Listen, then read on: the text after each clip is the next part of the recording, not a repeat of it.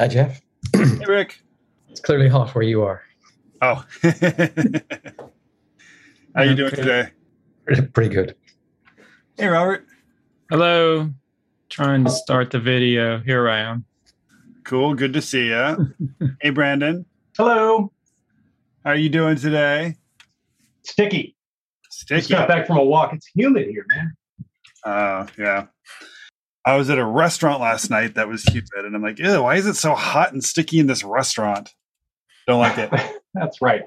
I complain about the fifth season. This is our fifth season. Exactly. Well, I'm imagining Hoy's going to be joining us. He does usually, but he also hasn't responded to my text this morning, so I don't really know what's going on. But I guess we'll find out. But I guess we can also go ahead and get started without him. So, also quick thing. Would the three of you be okay if this ends up becoming something that we release on the mainstream? Sure, yeah. Yeah. Brandon? Yeah, that sounds fine. All right, so we can go ahead and get started. So today we are discussing N.K. Jemisin's The Fifth Season. Rick, which version of the book are you working with? So we're probably all working with the same version, which is the Hachette Publishing Orbit Books version. And it's got a fantastic map in the inner sleeve, which I'll show the camera.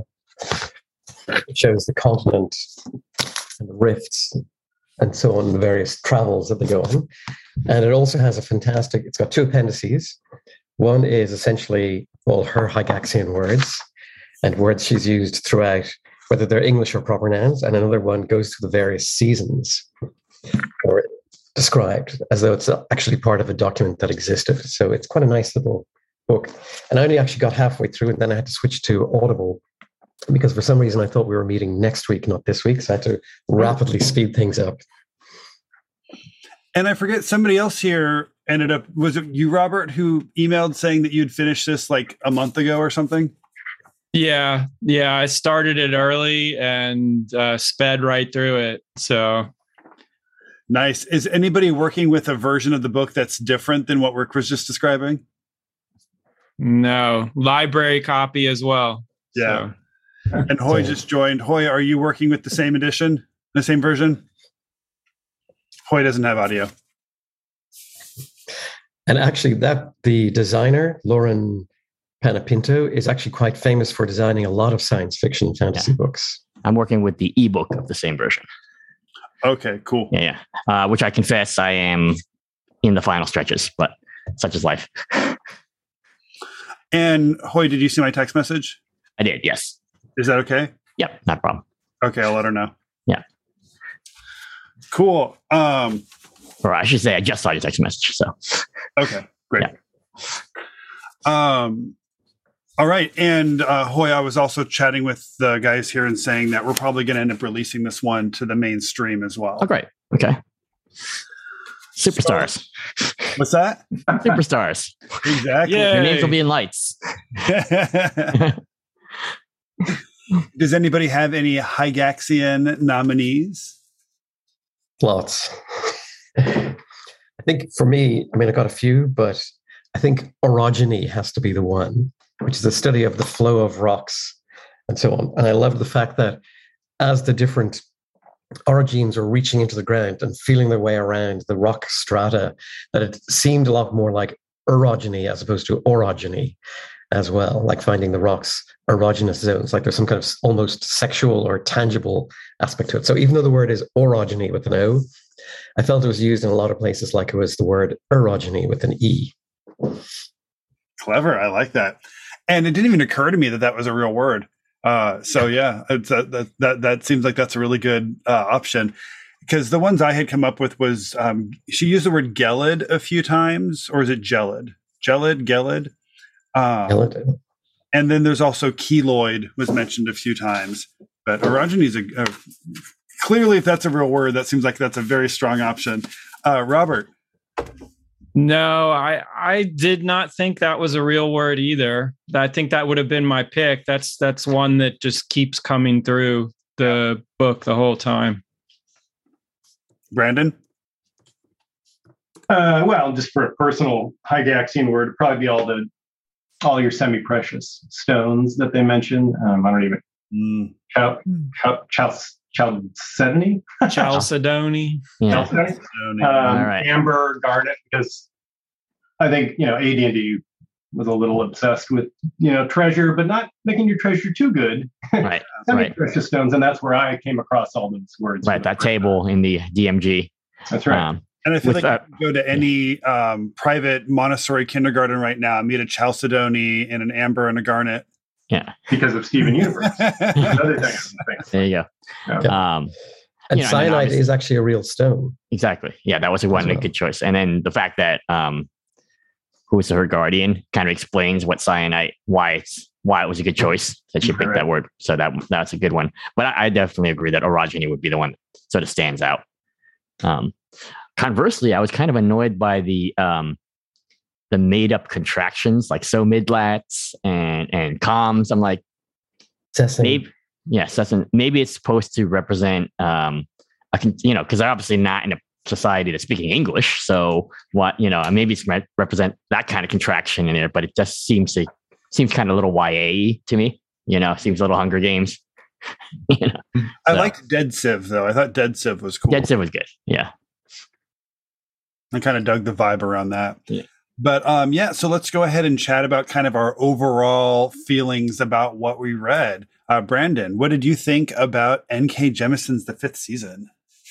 I liked it. It was a kind of a different experience for Appendix N. I was reading along and thinking, like, what?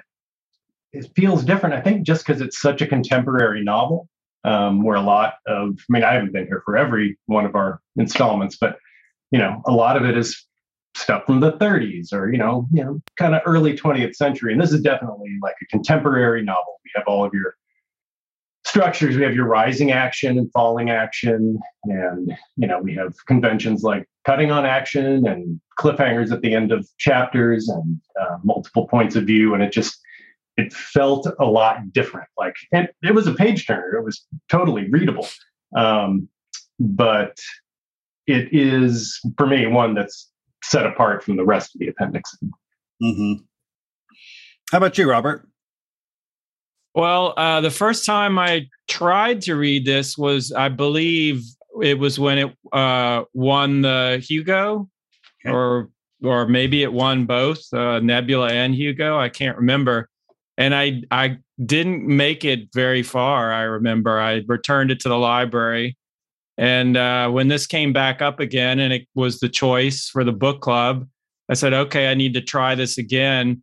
And of course, the next three books in the trilogy also won the awards as well, which is extremely unusual. So, and this time I definitely made it through. I think I wasn't as critical, but I have to say that I had a similar response, and that the beginning just was really hard for me to grasp. What am I reading here? What is this story? And it wasn't until I got through, I think, a couple of chapters that it really hooked me in. And then it was just like a thriller almost. You just blaze right through. And so, yeah, I loved the story in the end, and I was very tempted just to read the next two, but I got other things to read, so I'm holding off for now. Yeah, so I'll leave it to everyone else now. Rick, what'd you think? So, like Robert, I found it harder to get into, but once I got into it, I thought it was great exploring the different sort of world building around rocks and rock structures and orogeny, like the flow and folds of rocks and stratas of rocks. I thought that was a nice way to look at it differently, because there's been so much fantasy, especially post Lord of the Rings, that's swords and sorcery, medieval world, dragons, lots of fighting and so on, and spell casting. And this was a bit like Ursula K. Le Guin's Earthsea, a nice way to relook at magic and do it in a different way, because it seems to be the only magic in this world. I could be wrong. And again, maybe there's more in the subsequent two books. So I thought it was very, very good. It was very different. And kind of tying into what Brandon was saying, it felt very modern in the same way that Fledgling felt very modern. And if I didn't know they were two different authors, I would have actually felt there was a kind of tonal resonance that they could have been the same author, almost the feeling that I felt inside as I went through both books, just in how the language was used, not necessarily in the actual stories. Mm-hmm. And Dan Alexander wanted to join us, but wasn't able to, but he did email in his thoughts. And I asked him if it'd be all right if I shared it. And he said, sure. So I'll go ahead and share with you guys what Dan Alexander says. Dan says, hi, Jeff and Hoy. I'm sad not to join you for the 5th season, but I was excited to read the book and wanted to share my thoughts, which are very much in vein of Statler and Waldorf. I was cheering at the beginning and, if not booing, certainly disappointed by the end. TLDR starts well, runs out of ideas, joyless and undemanding, no sequels for me. Hygaxian word, vesicle, page 351, a small cavity in a mineral or rock. I enjoyed the first 150 pages or so, the fluent pose, three strands with intriguing setups, the second-person narrative, the novel society, refreshing diversity and distinctive landscape. But the idea slowed down and it became a ticking clock of structure, mysteries, and resolutions. The subtext is spelt out. Page 348, all Roggers are slaves. 354, we aren't human. Yes, we are. Couldn't be more on the nose. I generally find the more you put into a book, the more you get out. I'm just not accustomed to undemanding books. This lacks either the wildness and humor or the grandeur and arresting images of most Appendix N books. It is easy to read, but joyless. It doesn't make demands on the reader. It reads as a young adult dystopian story, readable, obvious, and earnest. It's perhaps an unfair comparison, but it's a long way short of the Earthsea novels. Have a great discussion and see you at the warm Ouroboros. Cheers, Dan. Hoy, what are your thoughts about N.K. Jemisin's The Fifth? Right. I think everything that everyone has said has resonated with me in different ways. I don't think, I think I came to I had very similar thoughts that Dan had, but in the opposite direction. I felt like the beginning, like most of you who are here in the chat, was the hard part, and that towards the end, it got easier. Mm-hmm.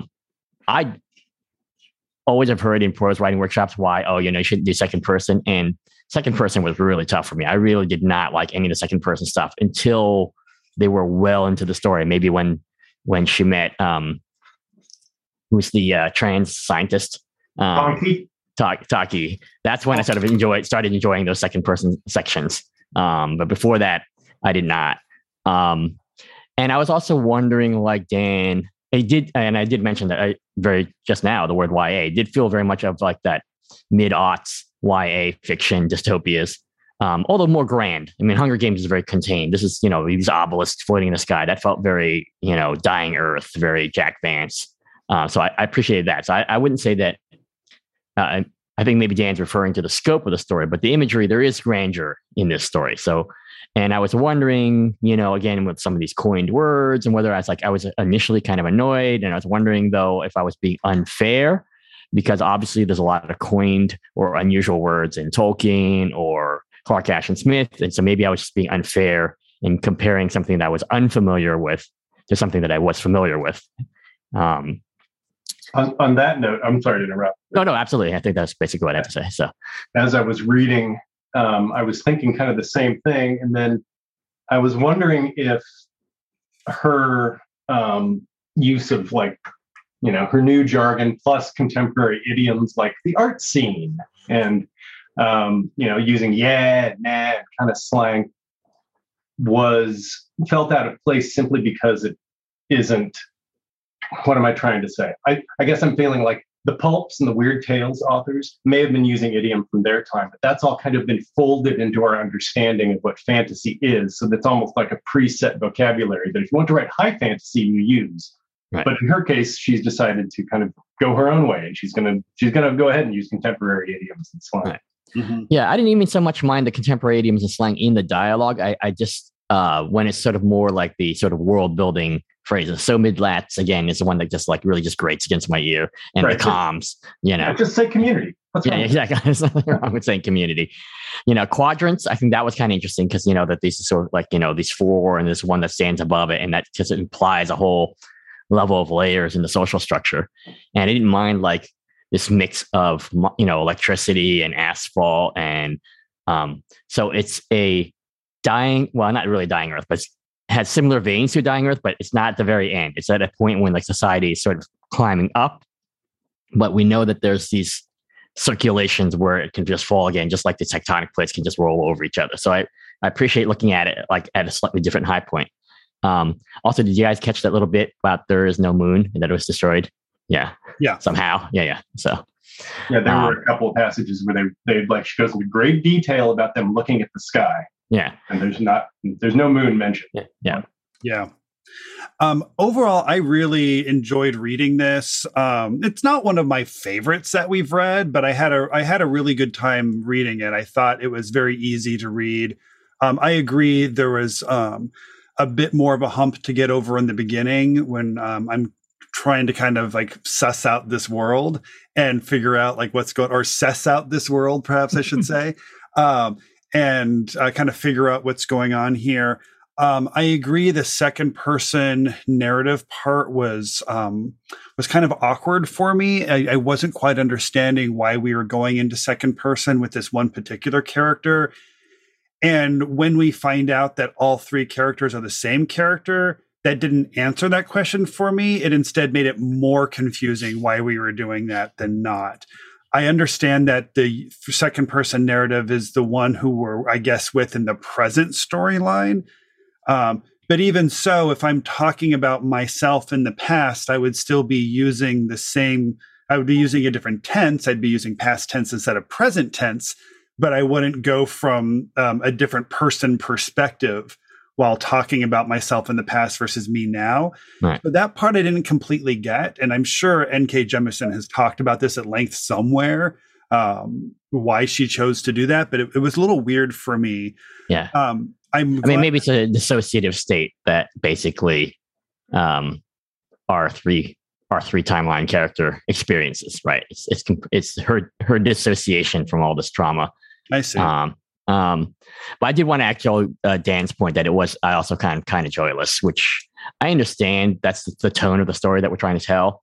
But even in the darkest of times, people have black humor or something like that, and none of that ever came through too. So, but anyway, sorry, go ahead. And see, I don't agree with that. I don't agree with the criticism that this book is joyless. It's joyless in the sense that it is a dark story, and there's not a lot of joy in the characters, and they're experiencing a lot of trauma, and the author isn't downplaying that. But I also think there's a lot of humor and humanity in this story as well. I think of I forget what the young Tonki's name is when we first meet her, but I feel like their little interactions together as they're walking around the fulcrum. I thought there was a lot of humor and humanity in those. Beanoff. Yes. Yeah. Beanoff. Yeah. And there was little nuggets of humor, such as when they're going through the community that's dug into the tunnels, and the main character is talking about stuff in the different rooms, and she said, and then I found this torture chamber.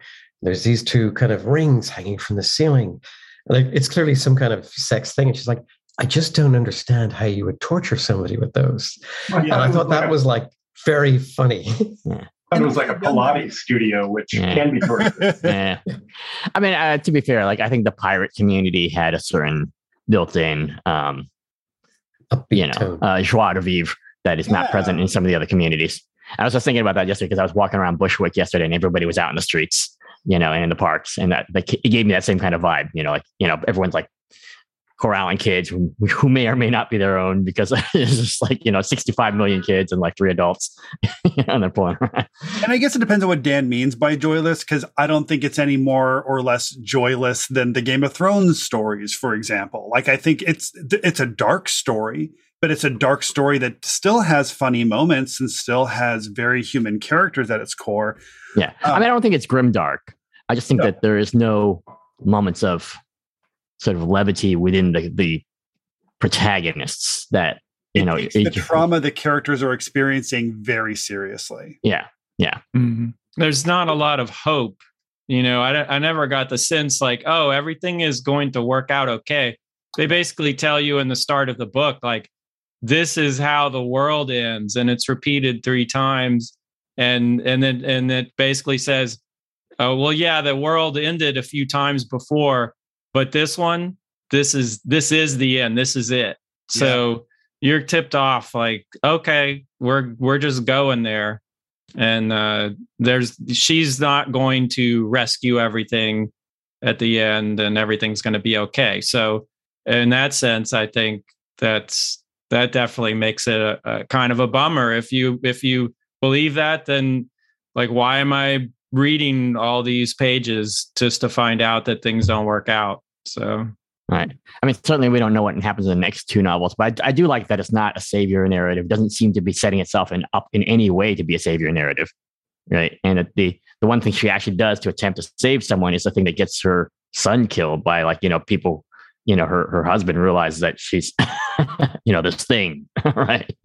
Yeah. So, although I imagine in the next two books, we're going to find out that whatever happened there was a lot more complicated than I'm sure. Than we're currently allowed to believe. To Jeff's point about feeling the trauma of each character, before she became a full-time writer, Jemisin was a counselor or therapist as well. So that's probably why it's so zeroed in on their experiences, like their point of view going through these things. Mm-hmm.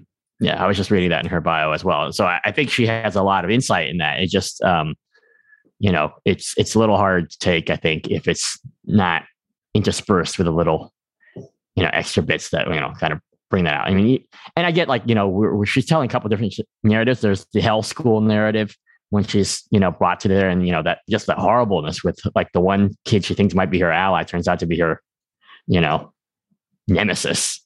Yeah. But, correct. Yeah. That turns around pretty quick, and we learn about that pretty quick. Yeah. But Hoy, I'm glad you mentioned the Hunger Games and Dying Earth, because I was very much feeling like this is the offspring of those two particular genres and stories. But and also in the Hunger Games books, I forget the author's name. I almost said Susanna Clark, but that's Jonathan Strange, Mr. Norrell. Yeah. Who wrote the Hunger Games? I look it right up. Doesn't matter. It doesn't matter to my point, I guess. But like in the Hunger Games, like it is YA, and they're also taking the trauma of this character very, very seriously. Like what Katniss experiences, like there's big chunks of the books where like she's paralyzed with her own grief and depression over what she's experienced. And I feel like in a modern story, we can use that to still have pretty compelling storytelling. Sure.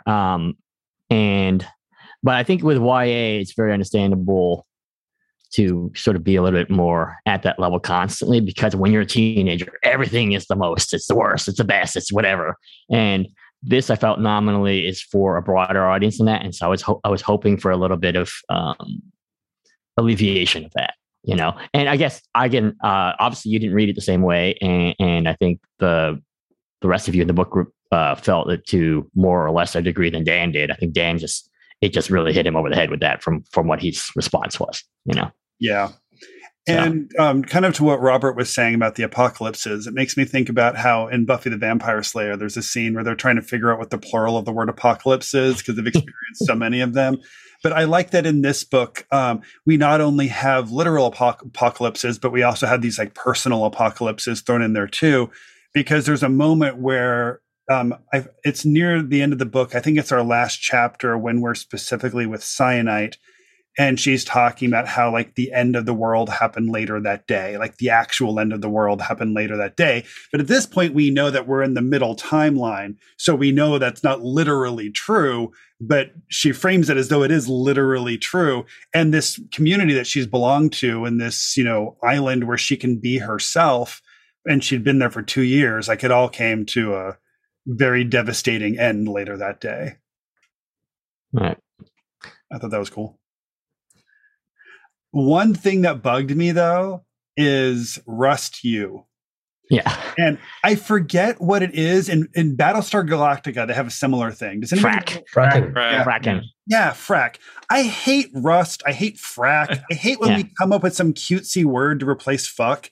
Right. And the funny thing is that they actually do drop the F-bomb once in here. They do, yeah. They say fuck once or twice. And I'm just like, I don't like that. That to me, that doesn't fit my aesthetic. Yeah. Go ahead. Sorry. Go ahead, Robert. Oh, it seemed to me I didn't like it either, but it did seem to me very sci-fi, kind of pulpy sci-fi. All these books I read when I was very young, where they would replace, there always had to be some kind of slang to replace a common word item type of thing. And it was always obvious what they were referring to, but it made it feel more futuristic or fantasy. So in that sense, it seemed in the tradition of, but I did think it was annoying. Yeah, for me, I feel like I'm always having to take a beat to translate it. I'm like evil Earth. Okay, that probably means fucking hell or goddamn, and then I read on. But it's always just it's kind of like you're sprattling while you're trying to read through the paragraph. And it takes away the emotional intensity of it. Like there are moments where in Battlestar Galactica and in the 5th season where we're having these really like emotionally intense moments, and somebody's like, "Rust you, frack off," and suddenly I'm just taken out of that moment by this like silly word that's being used in this very serious moment. Right. I totally agree. The only defense I would give to that is that they sort of tell you why that rust is such the word is such a insult, because it can't be relied upon. Right, metal is this amazing thing, but it can't be relied upon. It rots away as soon as the acid rains. So there's a little passage. I forget which chapter it'll with the first acid rain, it'll just dissolve. It's I think when as soon as talking about the gates of a comm and like why would someone put a metal gate on a comm, right? Yeah. And so like rust is like, okay, it looks strong, but it's really of nothing of value. So I think she was successful in when she used raga, which is clearly some kind of like racial slur, and we all know what it could mean. Yeah. Right. And every culture has that kind of word. I thought it was a good way for her to essentially talking about humans and her own ethnic group and words used against them that didn't make me jump every time like the Rust you did. Like I felt it was a nice way to actually slip it in and talk about it and how it affects people and so on, being on the receiving end of so much racism. Right. And then when one of the they reclaimed the word raga as their use name. Yeah, and I loved the exploration of the reclamation of these words. As a gay person, like words like queer and fag, like these are words that like within my own community, like we use in different ways with each other, and we've reclaimed them in different ways.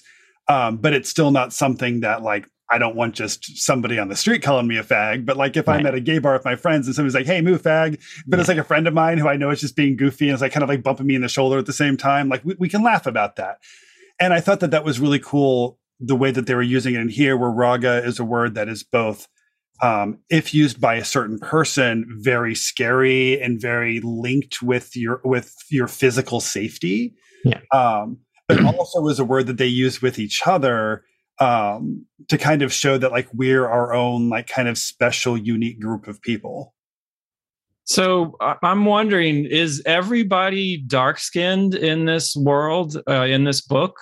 Not the stone eaters. No, there are lots of people who have light skin. Because I thought they were. I just thought they were varying differences of like brown to darker skin. So the Antarcts and are considered white and actually considered kind of weak and undesirable. Okay. The coastals are, I think, the closest to what we would consider African American, but the people from the Humanis are more somewhere in between, right? Because they have these other traits that don't exist in our current society. This hair that is the ash blown hair, and they're kind of golden brown, and so all these people in the mid-lats have some racial characteristics of the people from the equatorial belt. So I think they're addressing it, and they are talking about difference, but they're taking the racial difference and pushing it up to this level of the origins. And there's no implication that any particular one physical type is more likely to be an origin than another, right? I think that's a discussion. And I think even Alabaster is like, oh, they try to breed for us, and they have really no idea that it'll actually work or not, because otherwise we wouldn't have all these ferals all the time, right? Yeah. But I do think that Jemison kind of takes the assumed paradigm of a story and kind of flips it. Like in a fantasy book that's European in flavor, I'll assume everybody is Anglo until proven or described otherwise. And in this book, like Robert, I was just like, okay, everybody's African in presentation unless she specifically says right. And she specifically mentions her first guardian as being incredibly pale, but with dark hair, which indicates that he's some kind of mixed race also. Yeah, I mean, I'm not trying to be super fixated on racial stuff, but I did get the impression, like with all the tectonics and all that, I just kind of assumed like whatever was Northern European area just dropped into the sea and they're all dead, like Atlantis. And what we have left, the map kind of looks like a crunched up continent of Africa in a way. So I just kind of went with, okay, we've got some lighter skinned, but everybody's either mixed or, we're just sort of pushing aside the white race. We have kind of like in Imaro, we have, this is not about those other people. This is about us kind of thing. So, well, even the one character who was called out as blonde, who was that little skinny, and they point out like, oh, she would have done better. She got some Yemeni or Sanzed blood mixed into her, right? The crossbow character. Yeah, because she's tiny, but she does have brown eyes, right? Dark brown eyes, even though she's blonde. So I think you're right. It's talking about this inversion, but not making a huge deal out of it. It's just like, okay, well, let's just not assume. I think her, as you were alluding to, Brandon, she's making a point. Let's not assume that this book is everyone's default white. If she didn't mention it, everyone would pick up and assume that everybody was probably default white, right? Even with an African-American author. And I know a lot of people were talking back to Hunger Games for a lot of people. Like, there's a lot of people who read it for textual evidence and say Katniss is probably actually Native American the way she's described, but they never actually distinctly call it out, or she at least has Native American descent. And then remember when the movie came out, people were just incensed that certain characters were cast as people of color, even though it was never mentioned whether they were or were not in there. Actually, I forget the little girl's name in it, but Rue.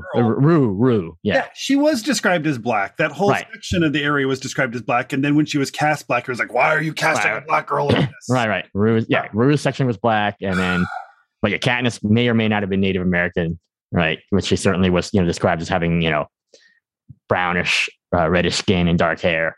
So, there's a used bookseller that I follow on Instagram, and he posted the Earthsea trilogy, some older edition, and I was aghast at the illustrations on the front. I was like, what? How the effrontery? Like, what nerve? Yeah. Like, oh, no. We're just going to make him white. Make him white. Right. And there was a discussion about, I think the only cover she ever liked until like very recently was that very, very first cover, which is sort of 60s and it's kind of bronze colored. But even then someone might have just said, oh, it's just yellow. That's the color palette they used. It was, it was like those are woodblock prints or something. Yeah, wood print. Yeah, woodblock print of some sort. Yeah. So. And what I think is cool too with the whole Raga thing is it's both a stand-in, at least from my reading of it, was both a stand-in for race, but also a stand-in for sexuality or gender stuff, because it's also something that, in addition to people being like Ragas are not human, which is very much a thing that we were doing with African slaves, but that we also do with the exoticized other when we're going to war with them. But also as a Raga or as an origin, you are somebody who the truth about you, but you can walk around in society and pretend to be otherwise. So there's that, and that to me is then it ends up becoming a metaphor for queerness. So it also kind of works for both of these things, and I think it explores all of those in a very interesting and compelling way. Mm-hmm. Well, it may not be just queerness, because I remember living in London and people would assume I was British until I opened my mouth. And this is at a time when racism against Irish people was pretty prevalent and just accepted in society. Yeah. So it's just being the hidden other in plain sight, essentially. Yes, absolutely. And that's really what the whole book is about, right? Is identity. Everybody's got 2 or 3 identities, and they're able to pass from one to the other, either as character development or through necessity. Well, speaking of identity, I did want to mention that it took me quite a while to figure out that the different timelines were all the same main character. Yeah, that's what Jeff was talking about. She really doesn't lay it out until the penultimate chapter. Right? Yeah, I think it's hidden on purpose, and part of that second person narrative helps with that. I think that's a part of the reason that she did it. I agree. It's the author trying to kind of like hide the shell. Yeah. The meta reason for it makes sense, but the in-text reason for it doesn't. And I'm more interested in having an in-text reason for it than a meta reason for it. But, they say that like a good like twist ending in a movie is when you figure it out at the same time the characters figure it out. And I definitely had a sense that this was going on before it was properly, fully laid out. So in that sense, I think it was semi-successful, but because I will acknowledge that early on, I was really excited for like, oh, when are like Demaya and Cyanite going to like cross paths? Because we know that they're going to. But then I remember at a certain point being like, oh, they're not going, they're the same person. Like these are all the same people. I think it took longer for the Essun connection. The Maya and Cyanite, you can say, okay, well, because they have this thing in common with the Fulcrum, and so, okay, that's getting there eventually. So with the fifth season, obviously the fifth season isn't on the actual Appendix N because this book is much later than the Appendix N was written, but it is in the official 5th edition Appendix E. So this is a book that we are seeing in kind of these current official places.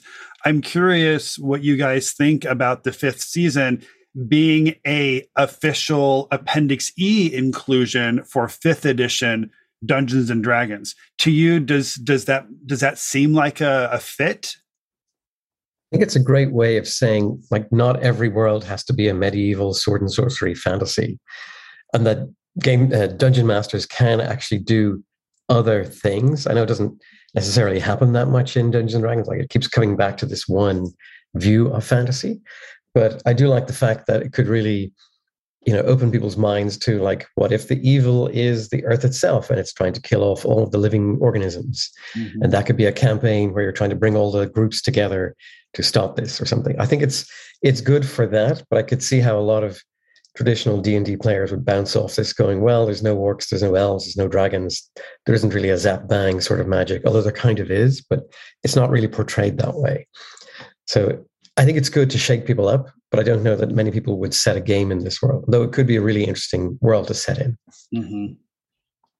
No, I think in terms of also, representation and broadening the scope of, what the game can include, like you said, and just kind of as a way of letting people know that this is for everybody. And as for, the majority of the D&D audience, I mean, what don't they bounce off? It's not, it's they've had their pass at it, and there's plenty for them. So not everything is for everybody. Right. I think there's a couple interesting things. I mean, in the world building, obviously, we still have these Stone Eaters. So we still have a non-human race, but we can get rid of dwarves and elves and halflings and all that, and still have these races. And we have, by the nature of the Sansa society, we actually have classes, right?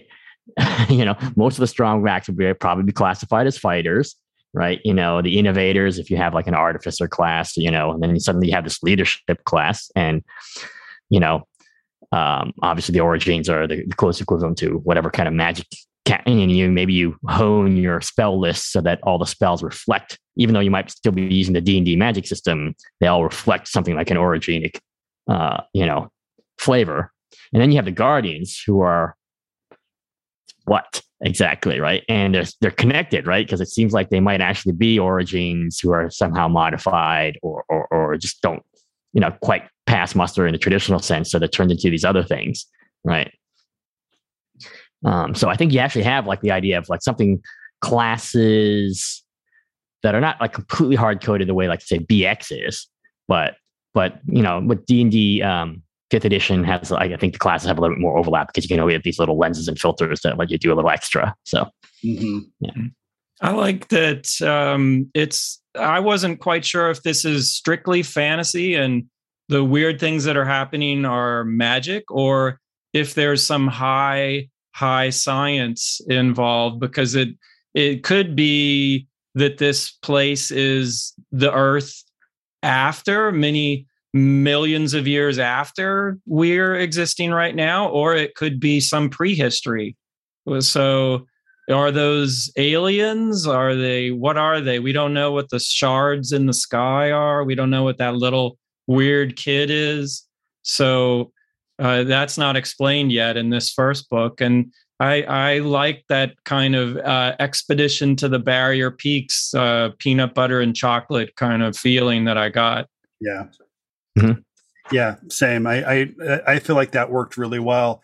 And it's sounding like in general, the consensus here is perhaps that you could set a D&D 5th edition game in a setting like this, in the same way that you could have a 2nd edition Advanced Dungeons and Dragons game in Dark Sun.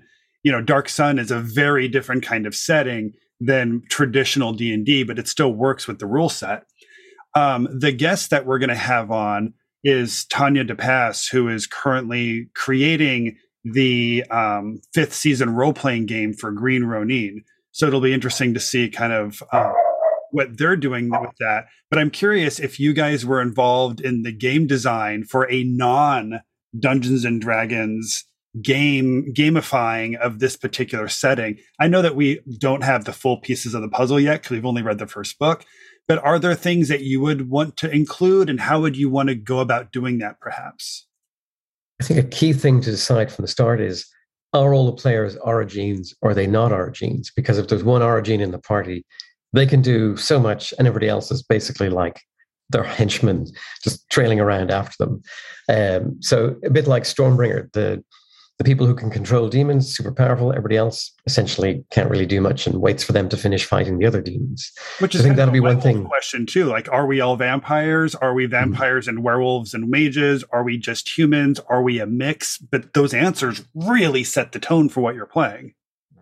Exactly. Like, how powerful are you setting it? Are you all just ordinary people, like the Strongbacks, and you're uncovering the mystery? And then another thing that'd be interesting to gamify as well is, so every now and then there is these artifacts from a much more civilized time, such as the aluminium staircase that she talks about a lot. And that'd be a nice element. Like, can you find these artifacts and like use them as high tech as well, which could help if the players are ordinary people, to give them some kind of power against the Orogenes or the Stone Eaters. I think your point is well taken, but on the other hand, we do know that the Orogenes, at least the Ferals, you could play it, however many rings is essentially how many levels they have in Orogeny, right? So the Ferals and the one rings and the no rings are easily killed by humans and mobs, and so you could be like, oh, you're from this small comm, and one of you may or may not be an Orogene, but that would be an interesting game to play out. It's like, oh, this is a person who's been your friend all along, but you've been taught, or a member of your family, you've been taught that Orogenes are monsters, but you're a bunch of kids, and are you going to protect each other, and leave your comm or do those things? So I think it could be done even with a mixed party, but being cognizant of, like, as the party levels, if it's in a D&D level system, that at some point that's going to break. But that happens in regular D&D too, when the magic user hits 12th level and the fighters, they're just as a supporting character at that point, unless they have 6 million magic items also. So, well, a good start to the campaign could be, you could all be children destined to be the node maintainers, and you decide to escape the fulcrum. So you're all the same level and then on the run. So you've potential power in your future, but not right now. Yeah. I like the academy start that Rick just mentioned. That would be one way I would handle it. And maybe the thing in the book that would most resemble a typical party of characters would be the second person narrative, where you've got is her name Essen? Essen is the Orogene. You've got the academy, the university woman, the who you don't know exactly that she's sort of a professor, wise type of woman at first, and then you've got the strange little boy who knows what that person is, but those three very distinct type of characters, classes in a party that are going along and having an adventure, basically. So. Right.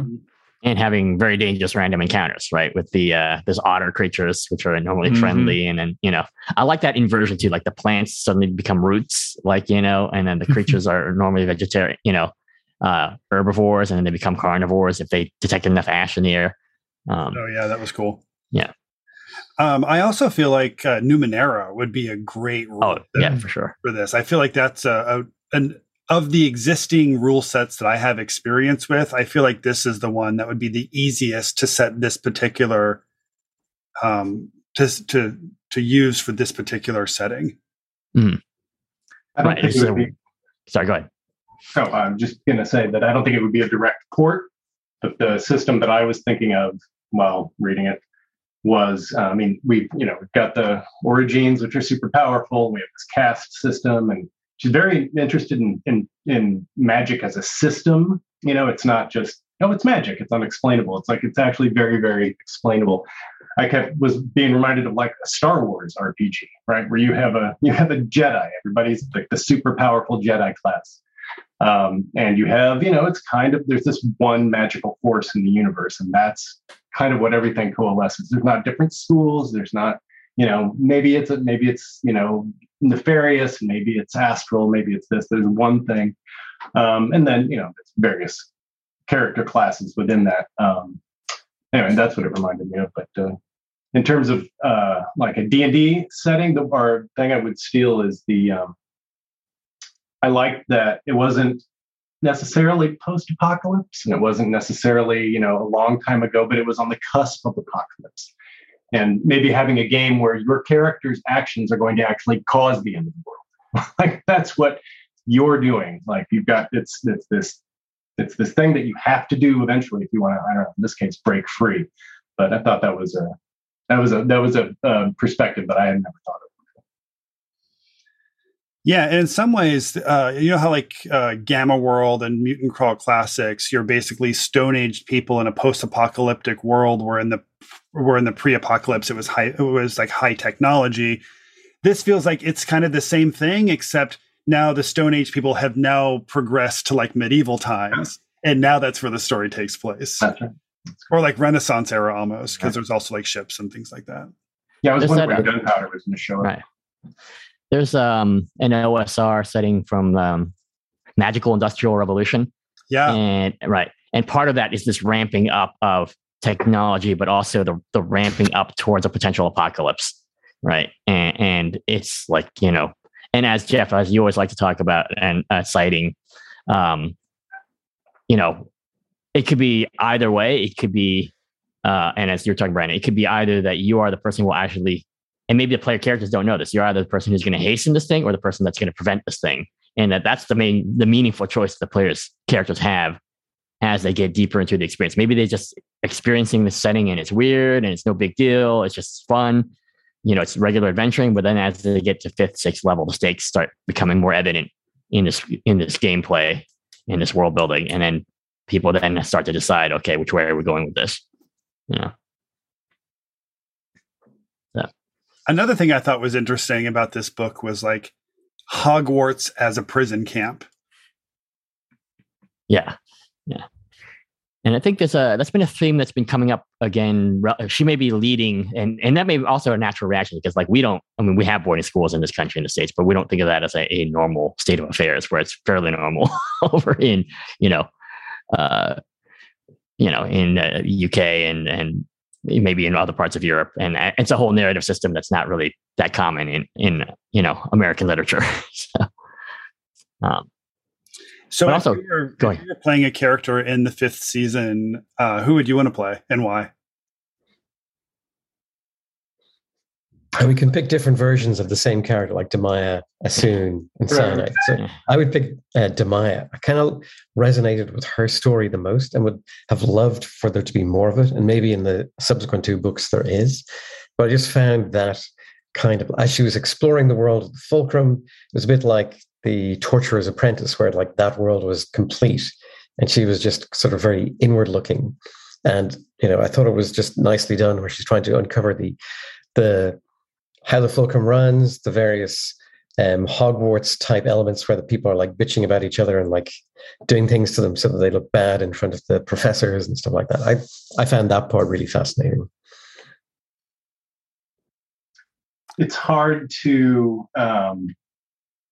imagine playing a guardian unless you're really someone who craves to be the bad guy, which, you know, that's legit, but maybe that's not for everybody. I think a ground level character like Tonki might be like, you're surrounded by power, right? You're surrounded by, you know, supernatural, possibly, you know, science fiction forces, and the earth is working against you, and you're, you know, but you're smart and you're using what you have to kind of navigate your way through. I think maybe even, you know, one of the books from her point of view would be an interesting read. I mean, like, surrounded by superhumans and yet managing to dance between the raindrops. Right. Robert, you have something? I just have. If I was going to play one of the characters in this book, I'd want to be Anon, the sexy pirate. Yeah, pirate. That everybody wants to fuck, you know? So, and he's got a whole ship full of, you know, pirates, scurvy pirates, and a whole island that worships him. I mean, he's got everything set up perfectly. And he's even an Origine, but he's not a really good one. But he's even got that too. So he's a multi-classer for sure. Yeah, yeah. I like the Origine who she meets in the third timeline, who's like got the fancy coat and the like wearing mascara like in the middle of this apocalypse. I did want to circle back very briefly though, because you're talking about the schools, and of course I just forgot, you know, we know about the Native American schools now and the horror that was, and they just had the report here in the States that was released, and Canada had done that recently too. So I think obviously people who have been studying this have known about this for longer. So I'm sure it's not something that N.K. Jemisin, I'm sure N.K. Jemisin was very well versed in these things, but I think as a broader society, we're now becoming aware of this. And so I think that this book continues to have resonance now. I wouldn't call it prophetic. I'm just saying it has resonance now, you know, 7 years down the road. When was this? Was this 2010? I mean, 2015 that it was released. I'm sure it was written earlier, you know, over a period of time. But yeah, it just seems like there's so much in here that we kind of take it as lingua franca now, but at the time, no, this is right. And Brandon, I think it would be, you mentioned playing the Guardians. It would be unpleasant, but it might be interesting to have like, are we the bad guys campaign, like where because you know the Guardians and especially Damaya's initial Guardian, they clearly believe that they're doing good, right? They're not just like cartoon villains necessarily. Some of them are, but he's not. Right. And so maybe some junior Guardians like, no, these people are really dangerous. And then but they also love their Origins, right? Or at least he does, the one that his Damaya. So it might be like, oh, wait, we realize that these people they are people they are people, but they're dangerous. But how do we reconcile this? Right. I definitely think the Guardian would be the player at the table that the DM is texting on the phone messages about, like, you know, like they've got the DL on the overall story, and the Guardian's going to be the one that kind of maybe steers people right. And so I think if you're doing a Guardian game, you know, that might be like an apocalypse world with playbooks, and so it's not so much focusing on like mechanics of their power, but you know, a Guardian has a playbook that can therefore negate some of the without having to quantify all the powers. Like, okay, I do my negate Origin thing, and the Origin, you know, so each one has their moves, I guess is what they call it in Apocalypse World, right? Or Apocalypse World systems. Yeah. And it could be that the Guardians, if you play a campaign, it's like you're trying to get all these uncontrolled Origins into control, because your premise is they're going to end the world. So you think you have this uber good reason for doing it, and you know you have to kill them because they're so powerful, etc. So you could have parallel campaigns potentially where one group is the Guardians trying to stop the players because they think they could end the world. Then it's the players who are dicking around and like they have no idea that they could end the world, pursuing what they think is a good goal. Yeah, good. Yeah. So it's time to start sharing our final thoughts about the book. My final thoughts are I would want to play Alabaster because I love playing high-level magic users, and I'm surprised nobody took Alabaster. Sorry to interrupt, but just real quick, that was Alabaster in the prologue. He's the one who actually causes... Feels like it. Right? Because he's standing with the Stone Eater, and I presume... Okay, all right. I need to go back and reread the prologue. Yeah, feels like it. Feels like it. The prologue is dense info dump. Yeah. Okay. Sorry, yeah. Jeff, interrupt. Yeah. And the other thing I want to say in my final thoughts are, I'm loving what you're bringing to the table here with the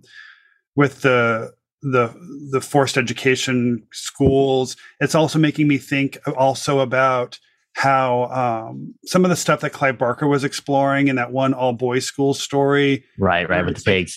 Yeah. As we're learning more about these institutions in the past, especially ones that housed lots of youth, whether they were criminal or were having mental health issues, or if it was just schooling situations, but a lot of them were basically just places where there was a lot of sexual abuse happening, and a lot of it was very much being